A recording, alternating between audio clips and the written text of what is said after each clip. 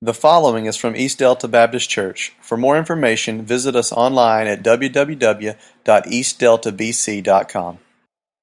Let's give our praise team a hand this morning. I want to tell you folks, they work every week. They come on Wednesday nights, and they're here a lot of nights till 9 o'clock on Wednesday nights. And we start at 7:30. The praise team starts at 7:30 working on the music. And they are committed not to perform to you, but to help you be led to the point of worship. And sometimes there's new songs, and the Bible says we're to praise the Lord with hymns and songs and spiritual songs and psalms, and that's what we try to do here, is have a good selection of all of those things. And I really do appreciate their work and their commitment.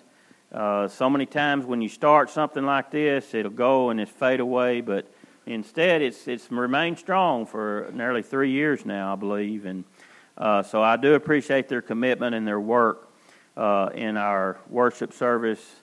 If you would, or if you want to turn to Exodus chapter 11, chapter 12 this morning, we're going to finish up on what I started last week. I love a lot of topics in the Bible. I mean, I like to preach, and I like to reveal what God's Word has to say. Not so much for you as for me. I love to study something and find something and see how it applies, and then share that with others. But there's two topics that probably are among my favorite, and one of them is Revelation. I love the book of Revelation. I love to study it. I've preached through the book of Revelation 2 times since I've been at this church. And I love to look at prophecy, and of course that falls right in with Daniel and that book, how it goes along with Revelation. And the other thing is the Passover. I love to talk about the Passover and to be reminded of what the Passover is all about. And that's what we did last week. We primarily looked at the Passover, and we looked at Exodus 11. And if you want to read this morning while I'm talking, you can start there in verse 1 of chapter 11 of Exodus and read all the way through to through chapter 12. But we talked last week about a couple of things about the Passover. This morning we're going to finish that up. But just for a quick review, I'm not going to spend a lot of time here. I want to just remind you what's happened.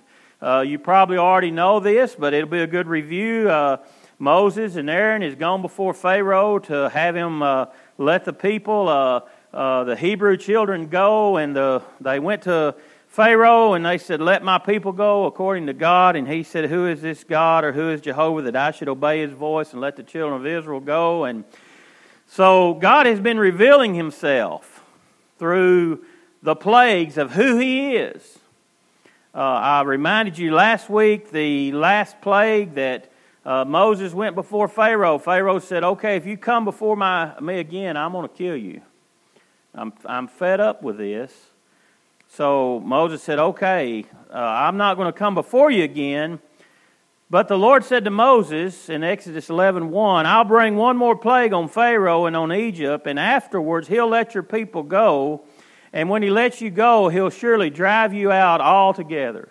And we talked about that word that was used. It's a stroke. That word means a stroke, and it's more disastrous than the other 9 plagues that we've already seen. And it has to do with a stroke of judgment and punishment. And I'll remind you again that this judgment and this punishment was for all. It wasn't just for the people of Egypt, but also for the Hebrew children, the Israelites. And the Lord said this, "Hey, this judgment, I'm going to send punishment, I'm going to send judgment upon all the people, and I'll pass through the land," Exodus 12:12 says, "and on Egypt that night, and I will strike all the firstborn in the land of Egypt, both man and beast, against all the gods of Egypt. I will execute judgment, for I am the Lord." So during that time, we need to remember this, that no one's good enough to escape the Lord's judgment. God's own chosen people, the Hebrew children, even they were not going to escape this judgment, but God gave a way. God said, I have a plan for that, and I remind you of the scripture. We're not going to read it this morning, Deuteronomy 7, 7 and 8, where it says, hey, Hebrew children, you weren't selected because of your great numbers or because you were mighty, but simply God has chosen you, and He's stretched out His mighty hand to redeem you from the bondage of Egypt. And so they were saying, we need you to understand this, that this judgment, you're not too good, and no one's too good. During this time, and especially after Christ came, remember what the Pharisees always thought? They always said, hey, we're through the line of Abraham. So all of a sudden that gives us automatic interest into heaven. We're people of the covenant, the old covenant. And that's what all the New Testament's about. The New Testament is this. Look, Jesus came and there's a new covenant. And the new covenant is my blood, and we're going to share in that in just a moment. But the new covenant that the Israelites rejected was Jesus Christ. That's the new covenant. And we're living in that covenant age right now, called the church age. We're living in the new covenant age. And Christ came, but through that, we need to understand that there's not one group. My mom, my dad, my grandfather, my great-grandfather, they were all in the ministry. So surely that gives me some kind of ticket. No, that doesn't mean anything. Well, I came to church every Sunday and I listened to the pastor and I did all the good things I could do. That doesn't mean anything, because no one is good enough to escape God's judgment. As we look at this and we realize that a lot of the plagues the Hebrew children didn't have to deal with, but this last stroke of punishment and judgment also included them. So I think it's good for us to remember there's no one good enough to escape God's judgment. Here's the second thing we talked about last week. Deliverance came through faith. Deliverance came through faith. Hebrews 11:28 says, by faith they kept the Passover and the sprinkling of blood, lest he who destroyed the firstborn should touch them. Exodus 12, 3 through 7 reminds us, speak to all the congregation of Israel, saying, on the 10th of every month, on the 10th of this month, every man shall take for himself a lamb according to his house of his father, a lamb for a household. And if the household is too small for a lamb, then let him go to his neighbor next to him, to his house, take it according to the number of his persons, according to each man's need. You shall make your count for the lamb. Verse 5, your lamb shall be without blemish, a male of the first year. You may take it from the sheep or from the goats, and now you shall keep it until the 14th day of the same month. The whole assembly of a congregation of Israel shall kill it at twilight, and they shall take some of the blood and put it on the 2 doorposts and on the lintel of the house where they eat it. And that's the Passover. The death angel's coming. And God instructed the Hebrew children to take a spotless lamb without blemish and to post that blood on the doorpost and across the top. And when the death angel came, he would pass over that house. And since that time, there's been a Passover feast among the Israelites celebrating that time that the Lord passed over. So even though there was no one to escape God's judgment, through faith, God gave deliverance. And His deliverance was a great plan, and it required one thing we talked about last week. It required obedience and faith. Now, I say one thing and give you 2 words, but faith is obedience. That goes hand in hand. Those things move together. So God said, here's my plan for deliverance. Hebrew children, if you want to be delivered from this death angel that's coming, here's the thing. Take the blood of the lamb and cover your doorpost. And simply through believing that and then following through in obedience and following through in faith, they were delivered. It was made very clear that nothing but the blood of the Passover lamb would save the life of the firstborn. Nothing but the blood. What can take away my sins? Nothing but the blood of Jesus. When you read this, you understand this. There is only one thing that covers our sins. When someone says to you, well, I just try to live a good life, I try to help others, I give to charities, that can't wash away our sins. Nothing but the blood of Jesus. And they say, well, you're just a Baptist and you Baptists believe that way. That has nothing to do with that, because it says right in God's Word, Hebrews 9:22, without the shedding of blood, there can be no remission of sins. See, it's not something that churches got together and said, hey, let's put this together. It sounds good. God Himself said, for the sins of the world have to be covered with blood. In other words, something has to die. And that's where we're going to start this morning. Exodus said the blood would be a sign. This is 12:13. That the blood would be a sign for you in the houses where you are, that when I see the blood, I will pass over you, and the plague shall not be on you to destroy you when I strike the land of Egypt. I want to read one more scripture, Exodus 12:29 through 30. And it came to pass at midnight that the Lord struck all the firstborn in the land of Egypt, just as He promised He would do. Folks, we can't say, well, one of these days maybe God is going to look and say, man, I'm not going to go ahead and follow through with my... That's not going to happen. If God ever went back on promise of judgment, He would be uncredible in everything else.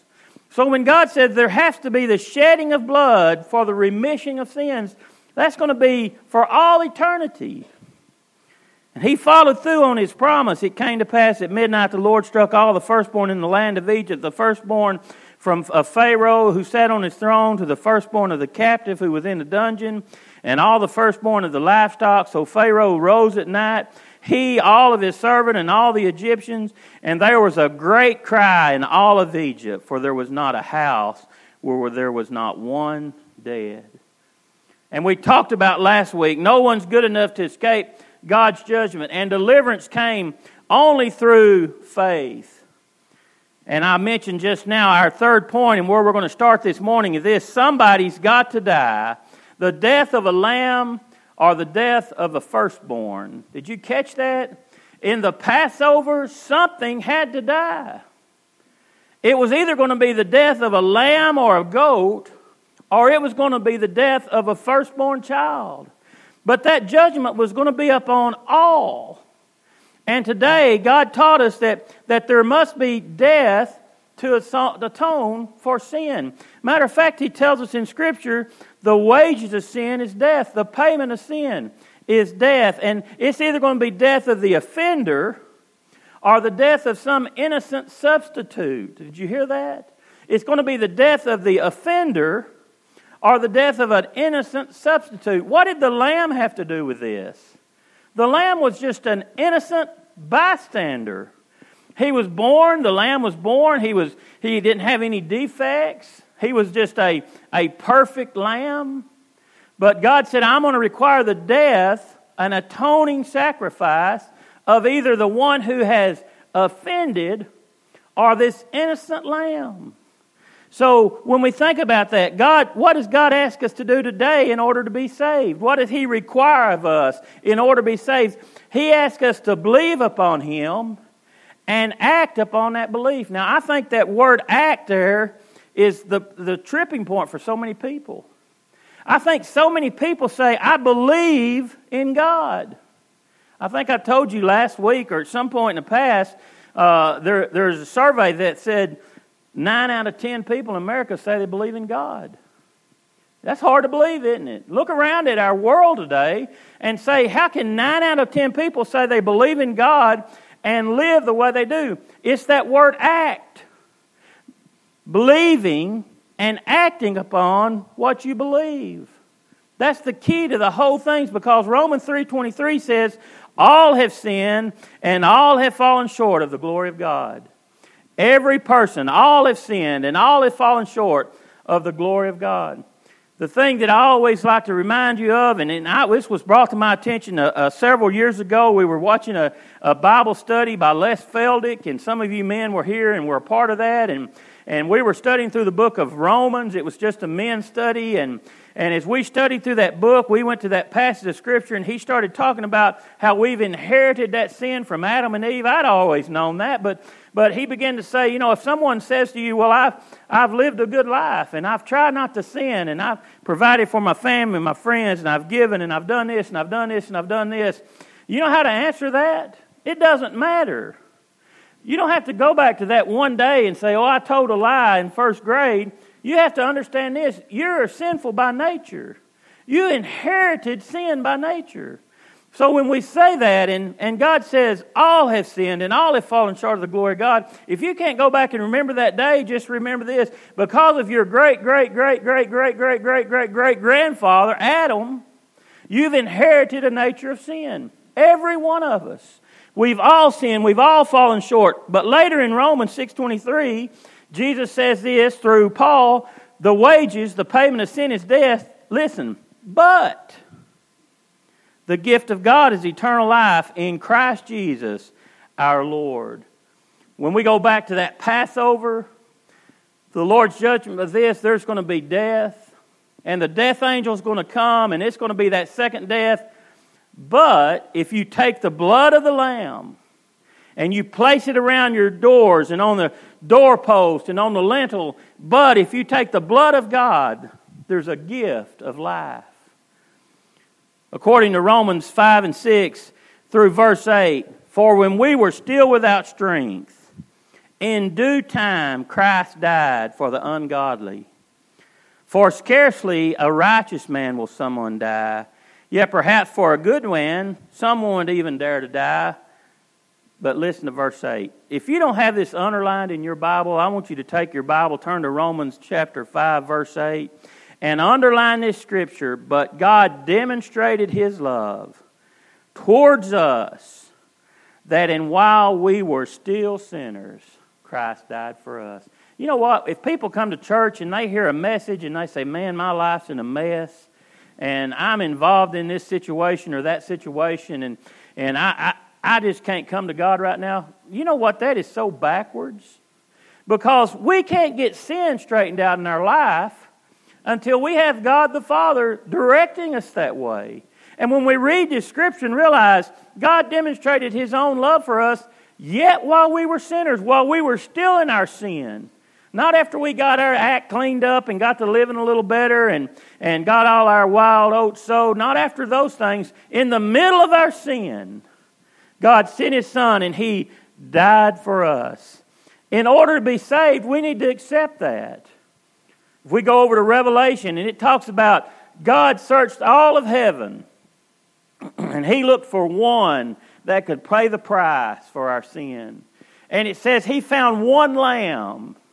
And it was Jesus Christ. And He sent that Lamb, Jesus Christ, to die upon a cross, that we might take the blood of Jesus and that we might be covered with the blood of Jesus. You know what that means? When death comes, that death, and the Bible talks in Revelation about that second death, that eternal damnation, that death that leads in hell, that when that death angel comes and he sees the blood of Jesus, you know what he does? He passes over us.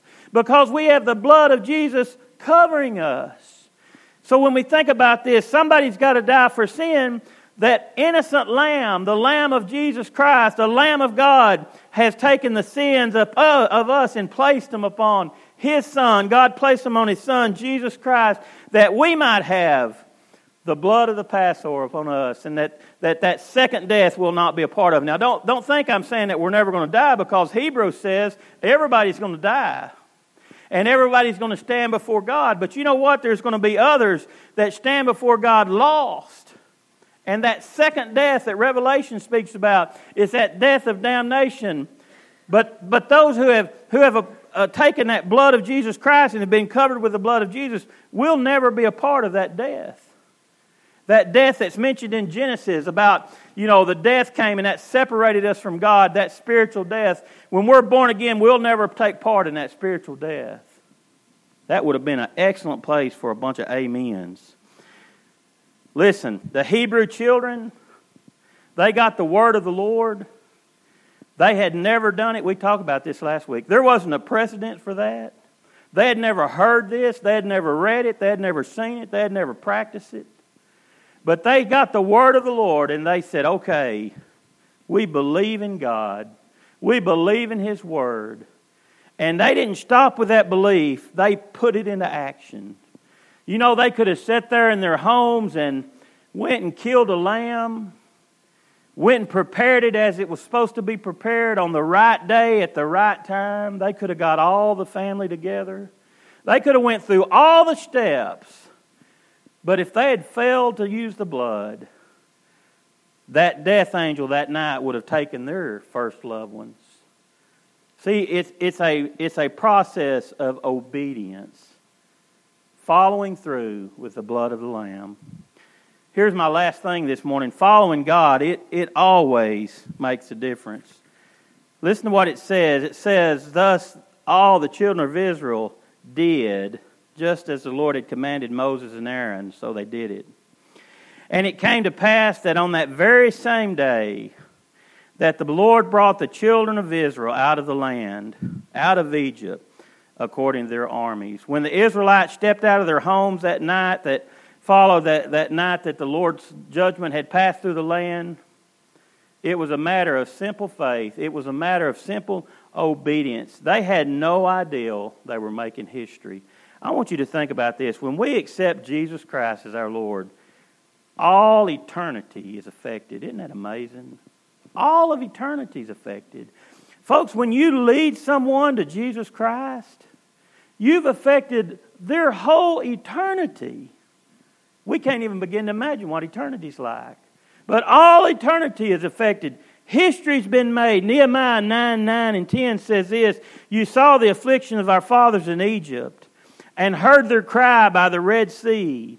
You showed signs and wonder against Pharaoh and against all of his servants and against all the people of his land, for you knew that they acted proudly against them." So listen, you made a name for yourselves, which remains until this very day, as it is this day. Do you hear what it says? You made a name for yourself. You made history. He's talking about the children of Israel. You made history for yourself. Now, I want you to think about this morning. You may be finding yourself in some new territory spiritually. You may be moving into an area that you've never been before. You're not familiar with that, and that's what the Hebrew children did. They moved into a new area they had never seen before. And I want you to consider this. Have you ever thought about maybe God has something bigger for you? Maybe God has something more for you than you've ever imagined? Maybe God has something that you say, I never even thought about that. Children of Israel, they never thought about what God had in store for them. You know what it takes to get there? It takes obedience and faith. Hey, what if God has something back? When we look at our lives and we look back and we say, well, I'm puzzled about why I was here and how I got here and how did this happen in my life? Maybe it's not so much the fact that we were just mystified about God's will. Maybe it was more the fact that we were stubborn and we were resisting God's will. Because if we're living and remaining in God's will, He has new beginnings for us. He has blessings for us that's beyond measure. We could go, I could start right here and we could go through the rest of Exodus and Deuteronomy and just see how the children of Israel responded. They would respond in faith, and then all of a sudden after they would respond in faith, they would rebel against God and they'd miss out on a blessing.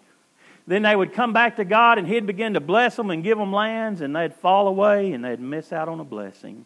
And then they'd come back to God and He'd begin to restore their land and give them lands and give them titles, and they would rebel against God and they'd miss out on His blessing. Father, for us folks, we don't need to miss out on God's blessings. God has something for us. The children of Israel made history, and Pharaoh became history. That's the difference we see. This morning, I want you to think about, we started out last week talking about 9/11 and what happened in 9/11 with the bombing. And I'm sure all of you remember this, or a lot of you remember this. Flight 93 crashed in Pennsylvania.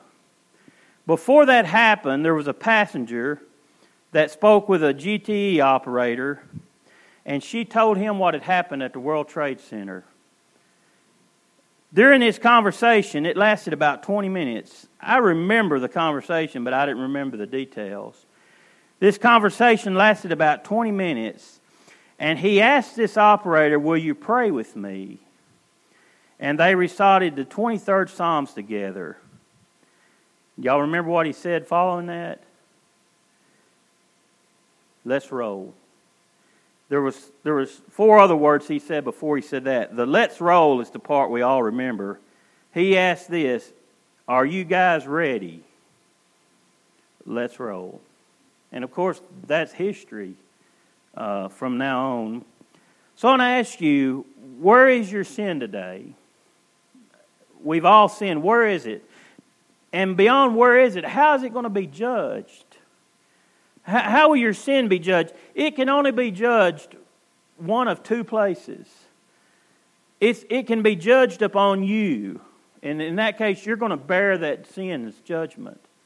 I mean, there's only 2 choices. It's going to be placed upon you just like it was placed on the firstborn of Egypt.